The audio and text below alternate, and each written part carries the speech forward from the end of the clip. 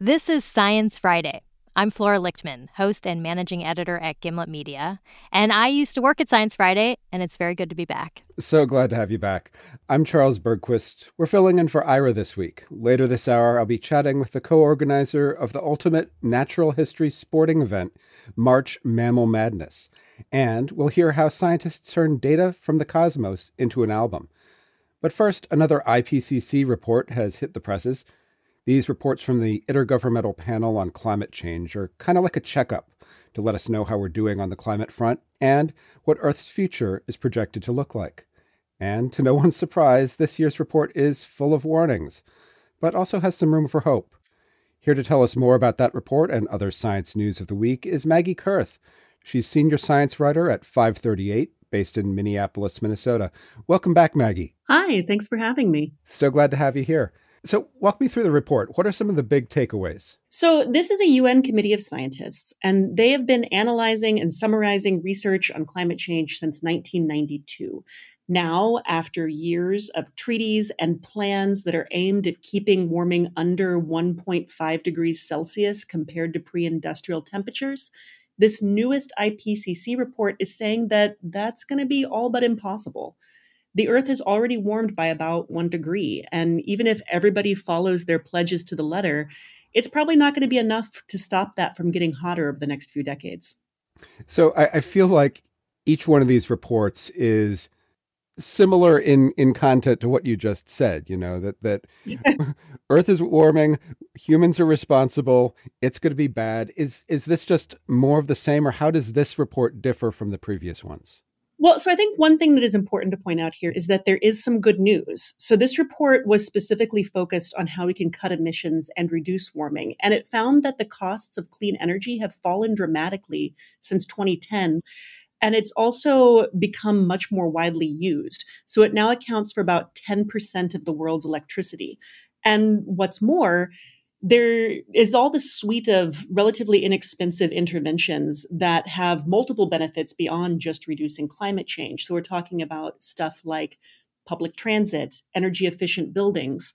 And if you take all of those together, this report says that you could cut climate emissions in half compared to 2019. So I'm glad that there's some hope, but let's take a break from the gloom and talk about space, or almost space, for a moment, because a mostly 3D printed rocket launched on Wednesday? Yeah, so this is really cool. Like, this rocket was almost entirely made out of 3D printed parts, and it was successfully launched, and it flew for a whole 3 minutes. Now, unfortunately, that was not quite long enough to actually make it to space, which was the goal. This uncrewed rocket crashed into the Atlantic shortly after launching from Cape Canaveral. But what's really cool here is that you shouldn't consider this an abject failure. We're talking about 85% of a rocket, including the engines, being made from printed metal parts. The only stuff that wasn't was the computer, some electrical systems, and like fasteners like screws. And doing that required building these truly massive 3D printers, which is an achievement in itself. The rocket's developers are really hoping that this is going to be the first step in a whole industry of cheaper rockets to meet this growing demand for launching orbital satellites. So what do you get out of being able to 3D print a rocket? What does it get you that traditional methods don't? It makes it cheaper, and it is probably also something that's going to be able to make you be able to make more of these things. There's a big demand right now for launching satellites. We're launching more of them. We're launching them faster, and being able to have kind of rockets that are semi-disposable like this, that would just burn up on reentry and you make a new one, is something that could really kind of cut the cost of pulling these things together. Do they know yet what went wrong with it? Why it crashed? They're investigating that. It's probably something to do with one of those engines. Multiple companies right now are vying to be part of the 3D rocket supremacy, and some of them are even looking further into the future. So there might be a time coming when you just print the satellite in space. Whoa. And no launch is even necessary. Okay, in other space news, you might remember back when astronomers caught a thing whizzing through the solar system in 2017. They named it Oumuamua. There's new news about that this week. Tell us about it. This was the first interstellar object detected by humans. It passed through our solar system. Everybody got really excited. And it quickly became the stuff of legends, or at least the stuff of really, really wanting it to be a spaceship. It was 300 feet long, oblong. It tumbled by and it sped up as it left our solar system and utterly failed to conform to the expectations of either an asteroid or a comet. And now there is a paper out where some scientists say that they think Oumuamua was probably a comet all along, just a weird one. So the idea is that this was small for a comet, and it was small enough that it could maybe be propelled along by very tiny amounts of hydrogen gas that were being released from these bubbly pockets in the ice that made up its core. So, I mean, if this is some kind of funky new comet that they haven't seen before, are there likely to be more of them out there, or is this a one-off thing? Well, not all scientists buy the theory that this was a comet. This is something that there's already pushback on. But it's got to be aliens, right? It's definitely aliens this time, right? I'm making the meme hand gesture right now of like aliens, but it does at least give us some hypotheses to test out the next time we spot an interstellar object. And another one of those came through in 2019. And researchers now think that interstellar objects are more common than we used to believe, maybe common enough that we could see one every year. Back to Earth, back to not so great news, because a fungal infection is spreading around, and we're not talking about some Last of Us tie-in here. Tell us about it. Yeah, the timing does feel a little bit like maybe Candida auris is getting paid by HBO, but it's not. And this fungus is a drug-resistant fungal infection that's spreading in healthcare facilities. This is a new CDC report that was released on Monday. This fungus was detected for the first time in the US in 2013, and there still haven't been very many cases, but it's growing exponentially every year. So there were 53 people diagnosed with this who were ill in 2016, and more than 1,400 in 2021. They also found an additional 4,000 people who were carrying it, but they weren't sick. Tell me about what the symptoms are here. How do you know if you may have this fungus? That's a difficult thing to really identify because right now, this is something that has largely been detected in people who are already sick and vulnerable with other things. So it's hard to know what is being caused by the fungus and what's being caused by other issues. It seems to be complicating infections that already exist. Do we know why it's suddenly spreading more? Well, to make that HBO tie-in, it evolved to grow at the human body temperature. It's probably a result of climate change. And it has been spreading in these hospital systems, probably because of understaffed hospitals and the strain on the healthcare system caused by COVID-19. Now, this next one is one of my favorite stories this month, and it's that researchers figured out how the famous composer Ludwig van Beethoven may have died. Now, I suspect he's still dead. Whatever did him in is probably no longer a threat to anybody. So why do we care? This is one of the things that I kind of love about this story. Beethoven, by all accounts, probably just died of natural causes. But people have spent a remarkable amount of energy over centuries debating and investigating and theorizing about what exactly killed him. You know, there's alcoholism, there's syphilis, there's lead poisoning, multiple rare diseases that have been bandied about over the years. The man's even been dug up twice so that people could do autopsies. And this DNA analysis is just kind of the latest thing in this long obsession.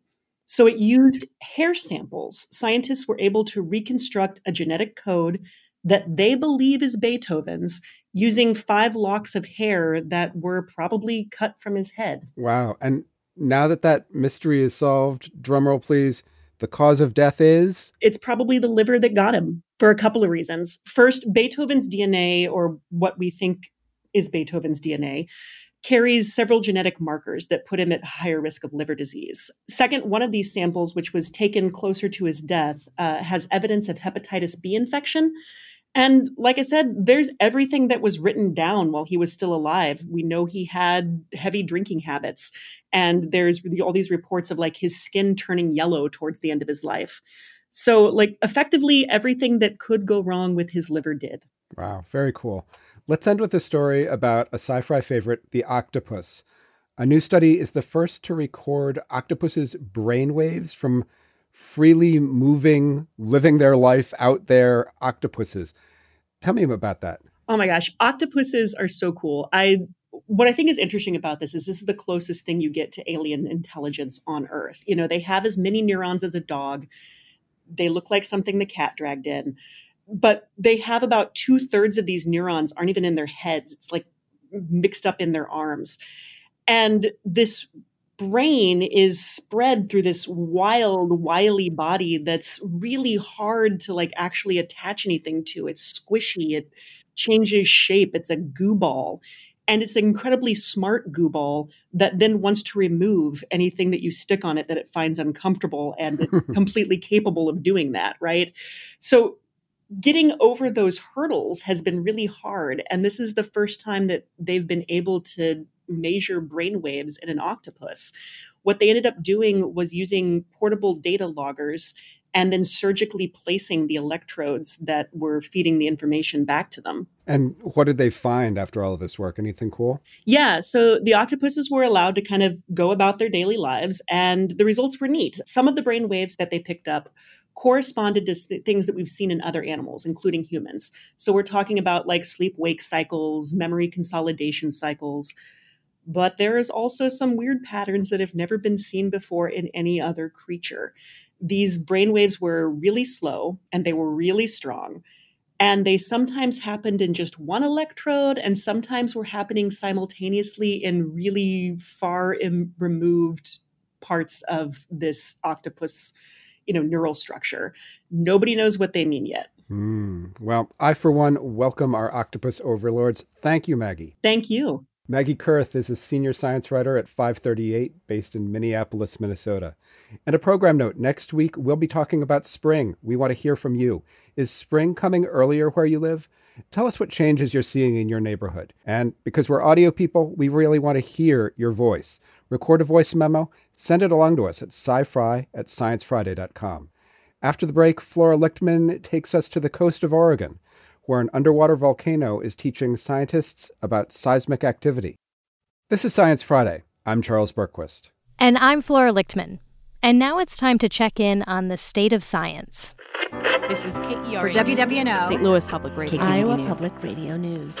Local science stories of national significance. There are some famous volcanoes in the Pacific Northwest: Mount St. Helens, Mount Shasta, Mount Hood. But there's one active volcano you probably haven't heard of: the Axial Seamount. It's about 300 miles off the coast of Oregon and deep under the sea. And this volcano has been busy. It's erupted 3 times in the past 25 years. Scientists are studying the Axial Seamount to learn about how volcanoes work, which will hopefully help us understand the volcanoes that pose a greater risk to people. Our next guest joined these volcanologists on a scientific research cruise to study Axial Seamount.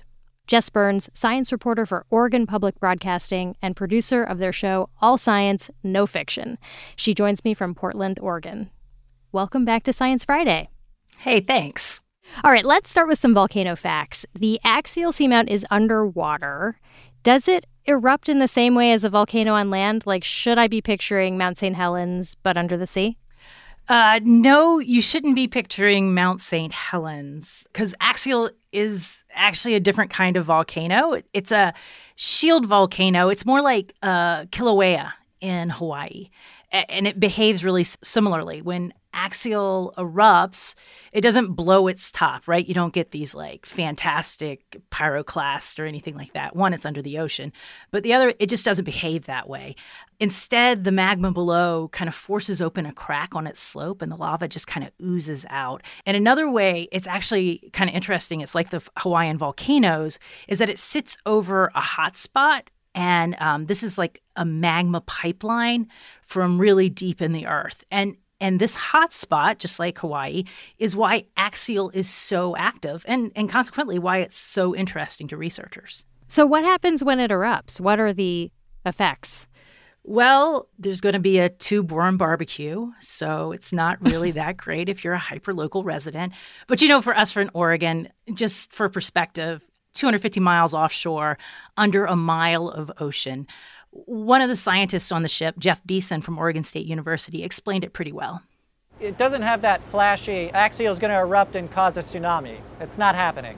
Axial's not going to do that. Axial's not going to erupt and have a lava flow that goes into someone's backyard.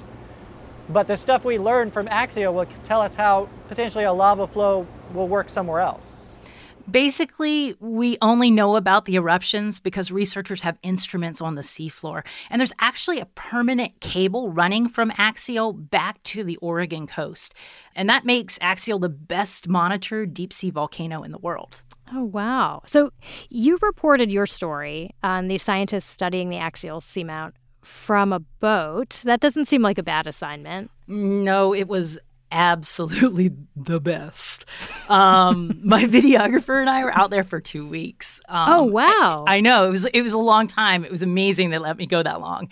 And just to give it like a little taste of like life, they work around the clock. You know, they break off into 3 teams. They do 2 4-hour shifts a day. So the sleep schedules are really weird. There's this endless supply of coffee and breakfast cereal and ping pong. They use this remotely operated submarine called Jason, which was, controlled by this small crew in this converted, tricked out shipping container on deck.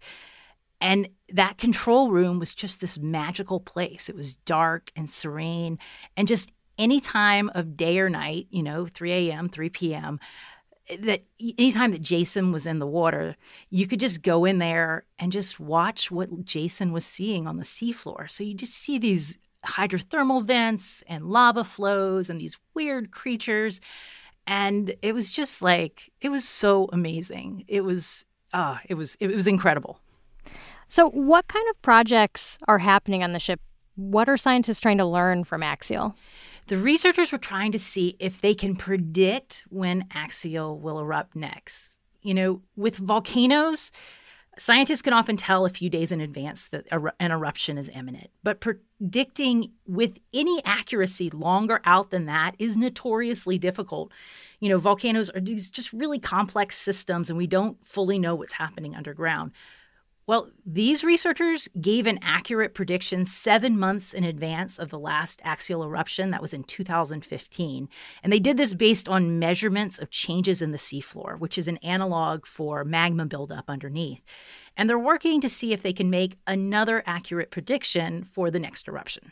Could they translate this data to help us understand volcanoes above ground, volcanoes closer to people?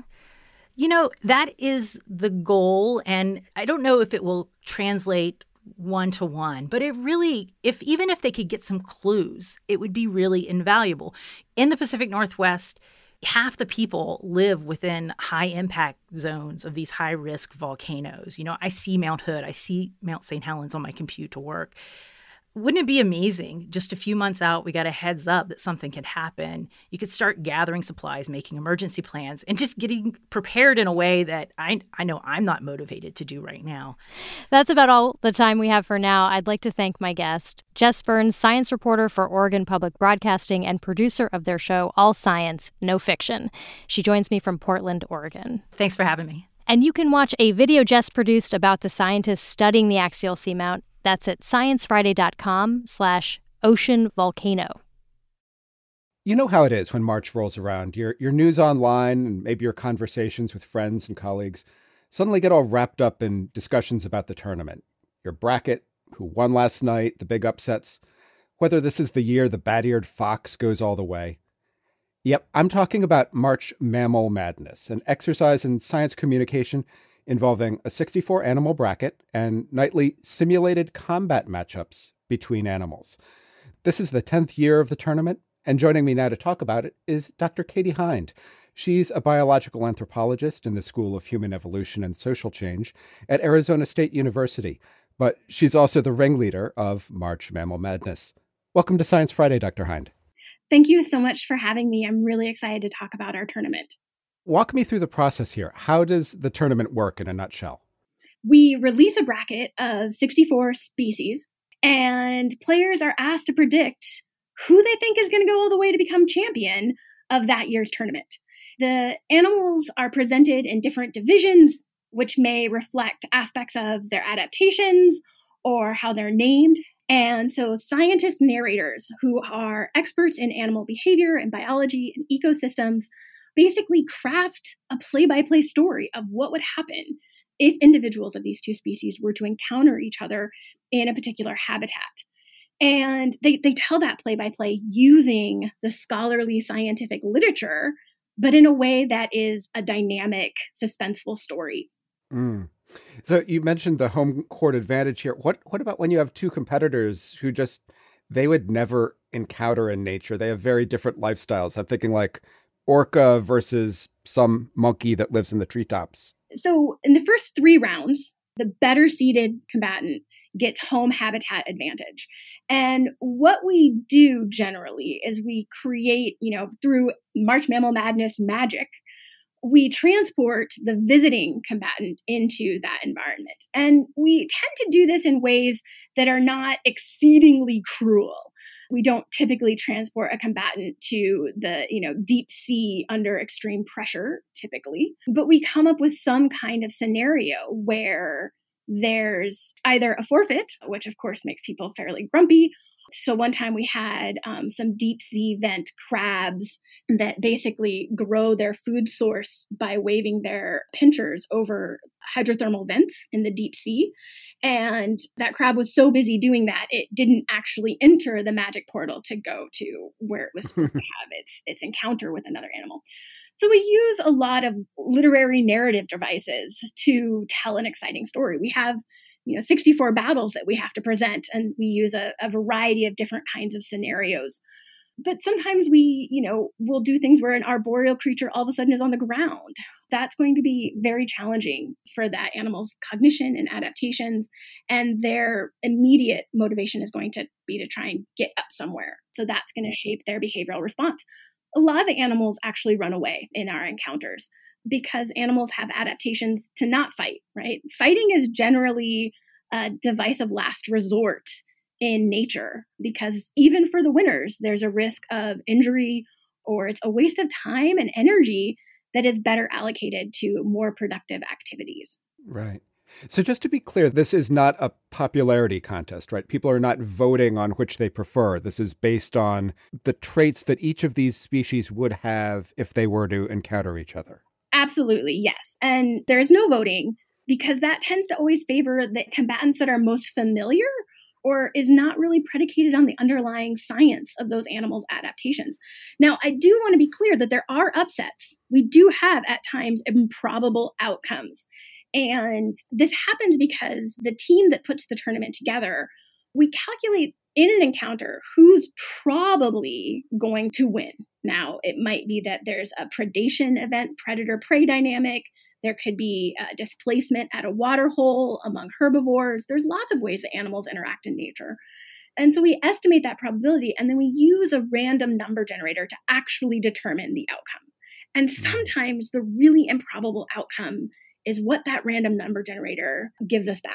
And that's always kind of hilarious because you're like, oh my gosh, how am I going to craft that play-by-play story?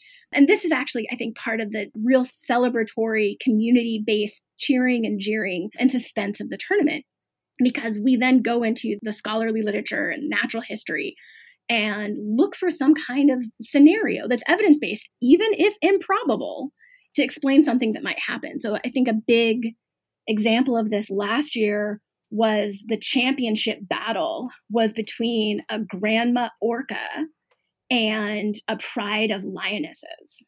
And in the advanced rounds, we no longer have what is necessarily home habitat advantage. The environment is randomized among 4 possible battle locations. And this particular scenario, orca came out to the championship, pride of lionesses came out to the championship, and they had to fight in a kelp forest, seawater.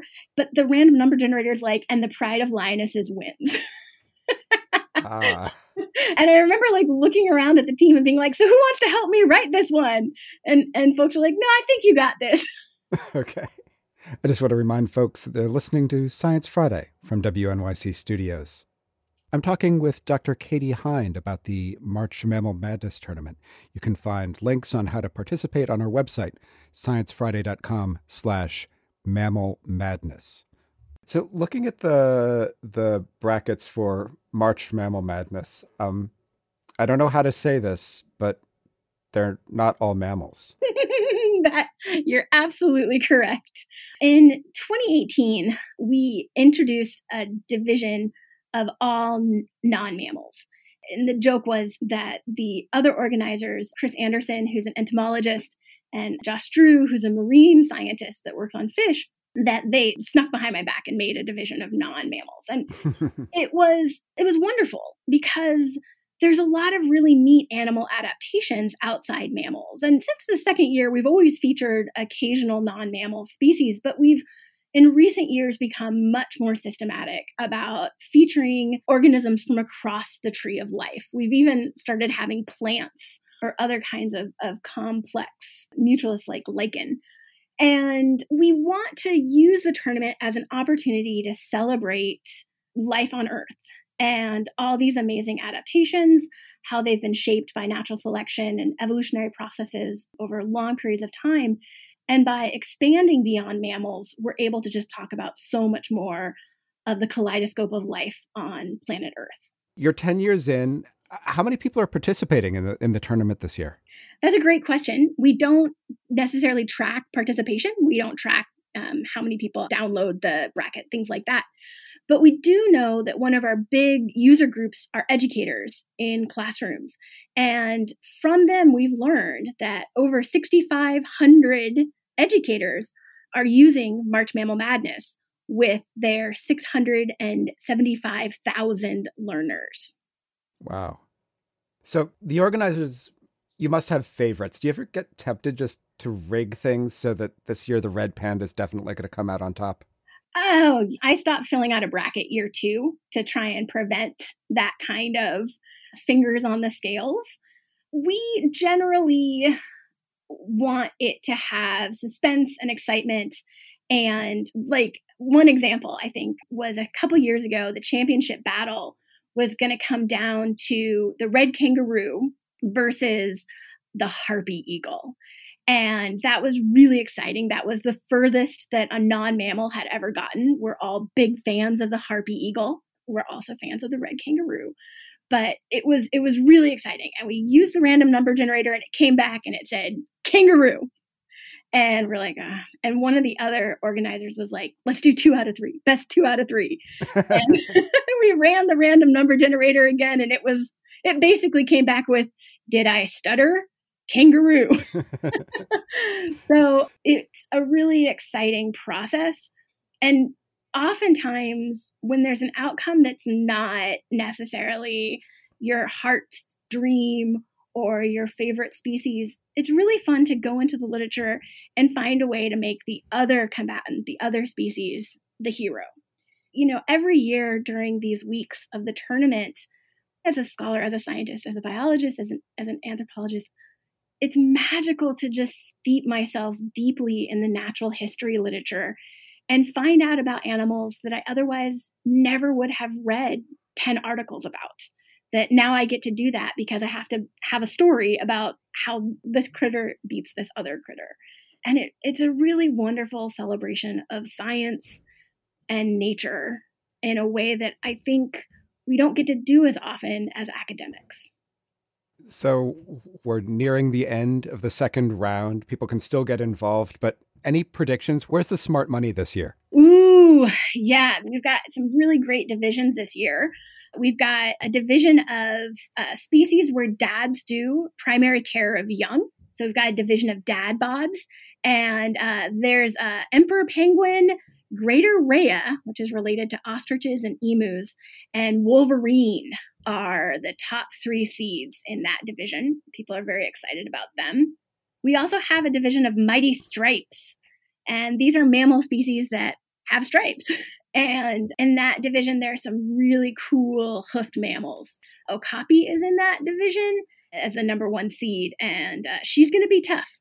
She's a big lady, and she's quite good at defending herself in a variety of habitats. So keep your eye on the okapi. Got it. Yeah. Dr. Katie Hind is the ringleader of March Mammal Madness. You'll find links on how to participate on our website at sciencefriday.com/mammal madness. She's also a biological anthropologist in the School of Human Evolution and Social Change at Arizona State University. Thanks so much for talking with me today. Thank you so much for having me. This has been wonderful. After the break, how researchers turned data from black holes, exploding stars, galaxies, and beyond into the songs of our universe. Stay with us. This is Science Friday. I'm Charles Bergquist. And I'm Flora Lichtman.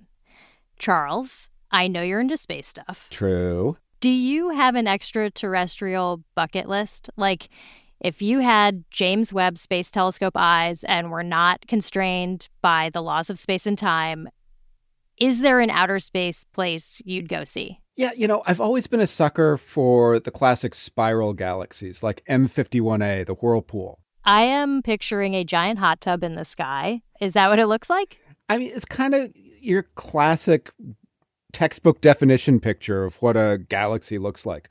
But it's also this stunningly beautiful spiral of swirling stars up against pitch black space. Ooh, that sounds like a good destination, and I wish we could go see it, your giant space jacuzzi, but we can't.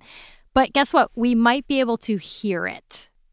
Do you want to guess what it sounds like? So on the one hand, I know that in space, no one can hear you scream. But on the other hand, I also somehow imagine all the gas and dust and stuff making kind of a wispy, whooshy kind of thing, kind of like a...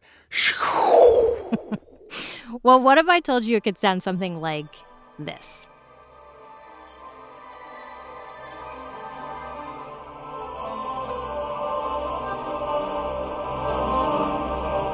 That choral music sung by trapped ghosts is Whirlpool Galaxy M51A. Not literally.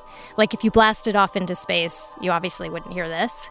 This sound is made by scientists taking real data and sonifying it, turning that data into sound.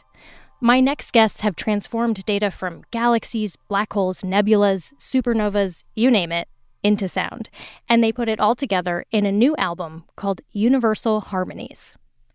Dr. Kimberly Arcand is a visualization scientist at NASA's Chandra X-ray Observatory in Cambridge, Massachusetts.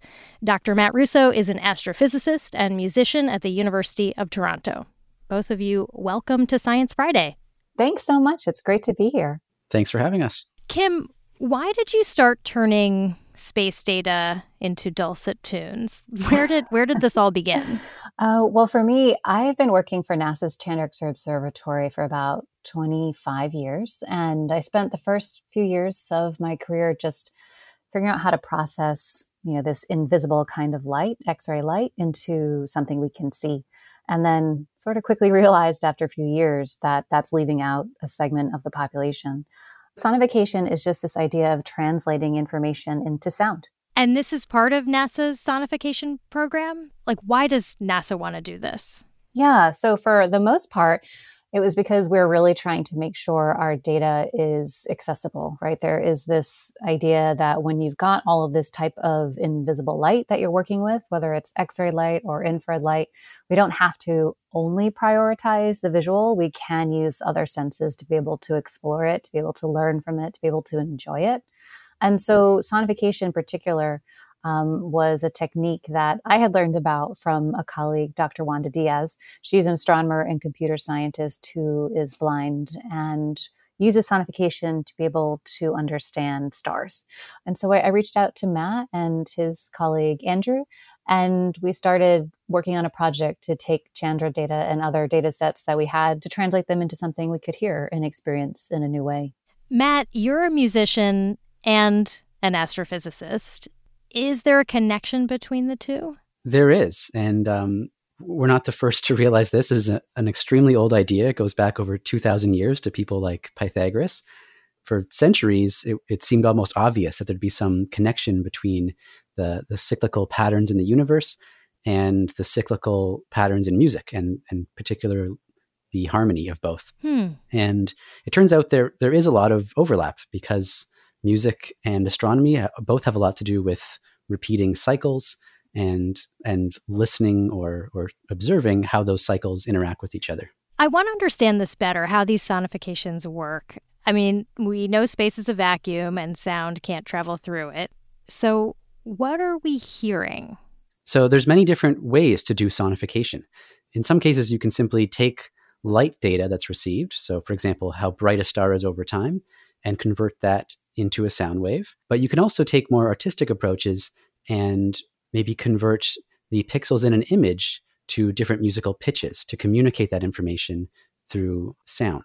So we're hearing maybe a translation of brightness or maybe a translation of actually pixels. Are any of your sonifications actual like sound data that has been pitched into our hearing range? Yes, there's one amazing example, and it's our sonification of the Perseus galaxy cluster. And that was an image taken with X-rays, but the image itself shows ripples. They're actual sound waves traveling through gas in space that are launched by a supermassive black hole. And because the sound waves are visible in the image, we can extract their shape and resynthesize them as a sound. That also involves changing the frequency of those sound waves by about 7 or 8 musical octaves. That's actually fewer octaves than I would have guessed. Actually, I misspoke. It's actually 7 or 8 actual full piano lengths. So 56 or 57 full octaves. Is that closer to your expectation? Yeah. I don't even know. Maybe that's probably still fewer than I would have thought. That's quite a lot. Yeah, 57 octaves means you're doubling the frequency 57 times. So that's really an exponentially large change in frequency. So let's take a listen to the sonified Perseus cluster. So this is a huge collection of galaxies with a black hole right in its center.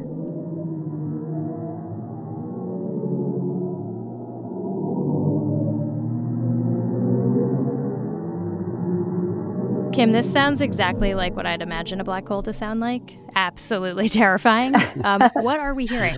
We've heard that a lot. Yeah, a lot of people have said that. We've heard people saying it sounds like a horror movie soundtrack, or it's like something Hans Zimmer would write if he was working on like a tense piece of music. I think it really helps strike our imaginations. But this one's really exciting because this is one of my favorite data sets of all time. The science result for this came out in 2003. Some colleagues of mine, Dr. Andy Fabian and some of his colleagues, were working on a study of the Perseus cluster of galaxies where this supermassive black hole is just burping out into the hot gas, creating these pressure waves. And they did the math to be able to find out that that was the deepest note in the universe being created, right? This diva out there singing this incredibly deep song. And so when we started this sonification project, I was very excited to work on this one because it already had a sound, if you will, those sound waves in the image that we can hear. And so for this one, being able to actually translate that or re-synthesize it, back up, was very, very exciting for me because this is a data set I've stared at for a long time. And so to be able to hear it, to actually hear that true sound was just super cool. One of my favorite space structures are the pillars of creation. It's a classic, obviously. And we got some brand new pictures from James Webb last year of the pillars. They look like these giant yellow monsters' fingers that are reaching out through the heavens. Please correct me. I feel like I'm, on the line with people who probably could describe it better. You're definitely on the track. The way I like to think of the pillars of creation, they are tall, skinny columns of gas and dust. And inside those dusty columns are just beautiful little baby stars forming. What I like so much about this data set, it's very iconic. So a lot of people have seen it, are familiar with it, and it's just beautiful. But, not everybody can access what that image looks like. So being able to take that data and combine it with Chandra data, where you're seeing slightly older stars around it, that combination of data, taking that and bringing it into something you can hear is really exciting. Well, let's hear some of it.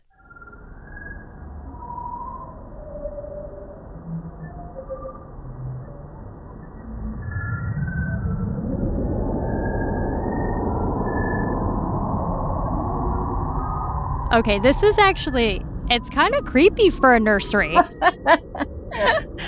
Yeah.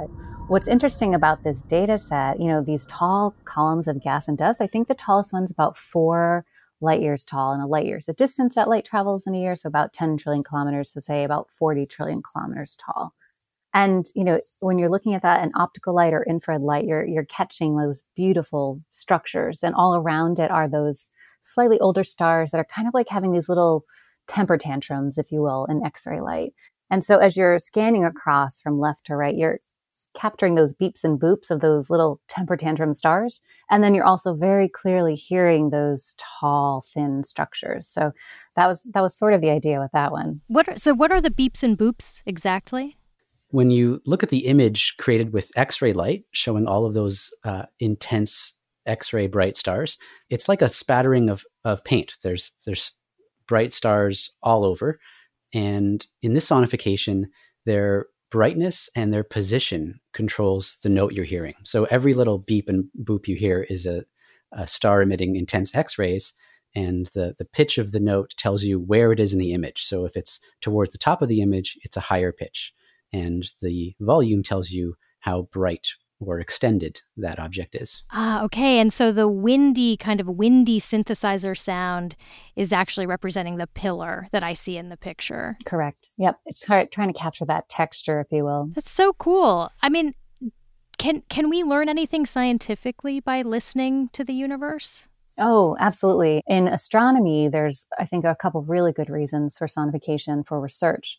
One of those reasons would be studying time series data, or things like variable stars. Variable stars, I think, are a great example because when you have a variable star, there's something changing, right? So you're getting the shape of the light curve, if you will, that's going to indicate different kinds of information, whether it's the relative sizes of the stars, relative surface brightnesses, or whatnot.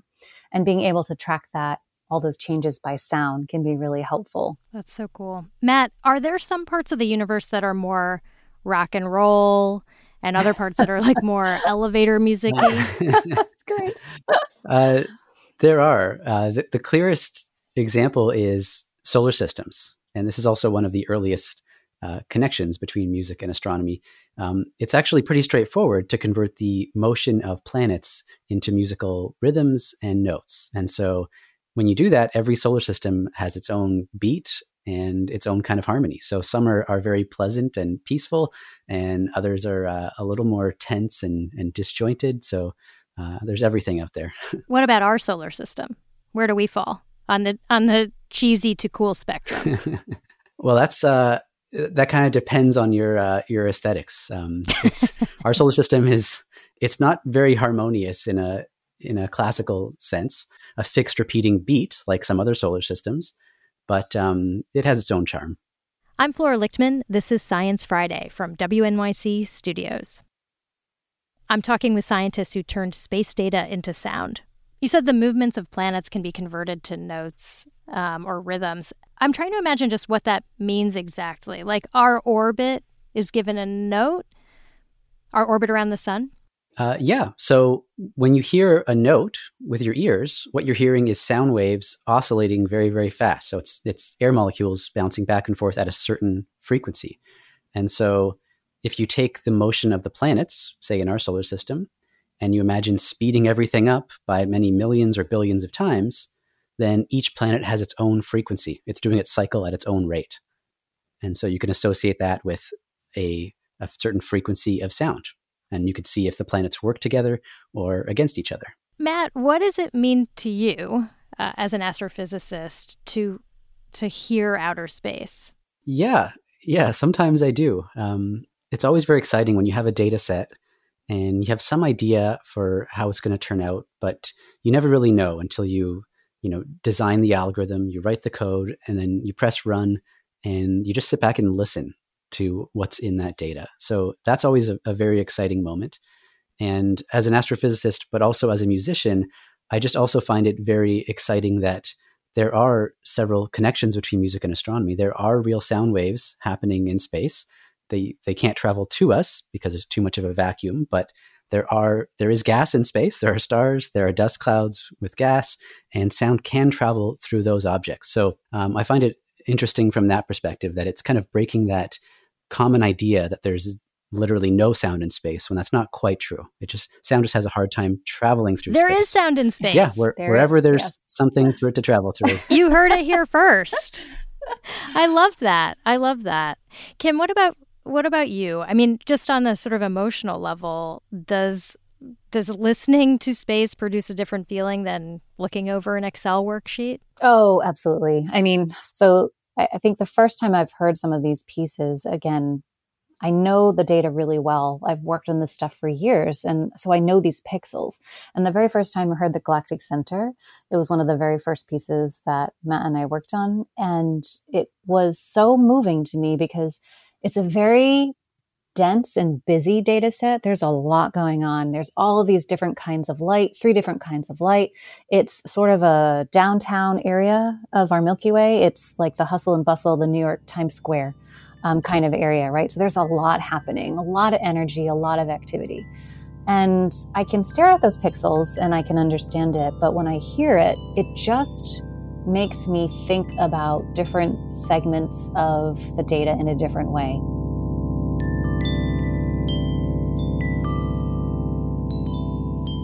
Sound itself just has a sort of stickiness to it, right?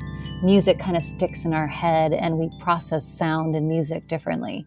And so I've looked at that image that I created back in like 2009, I think, quite differently since hearing it. I've found things in the data that I never realized before. I've seen different, sections of that image and process it in new ways. And I love that.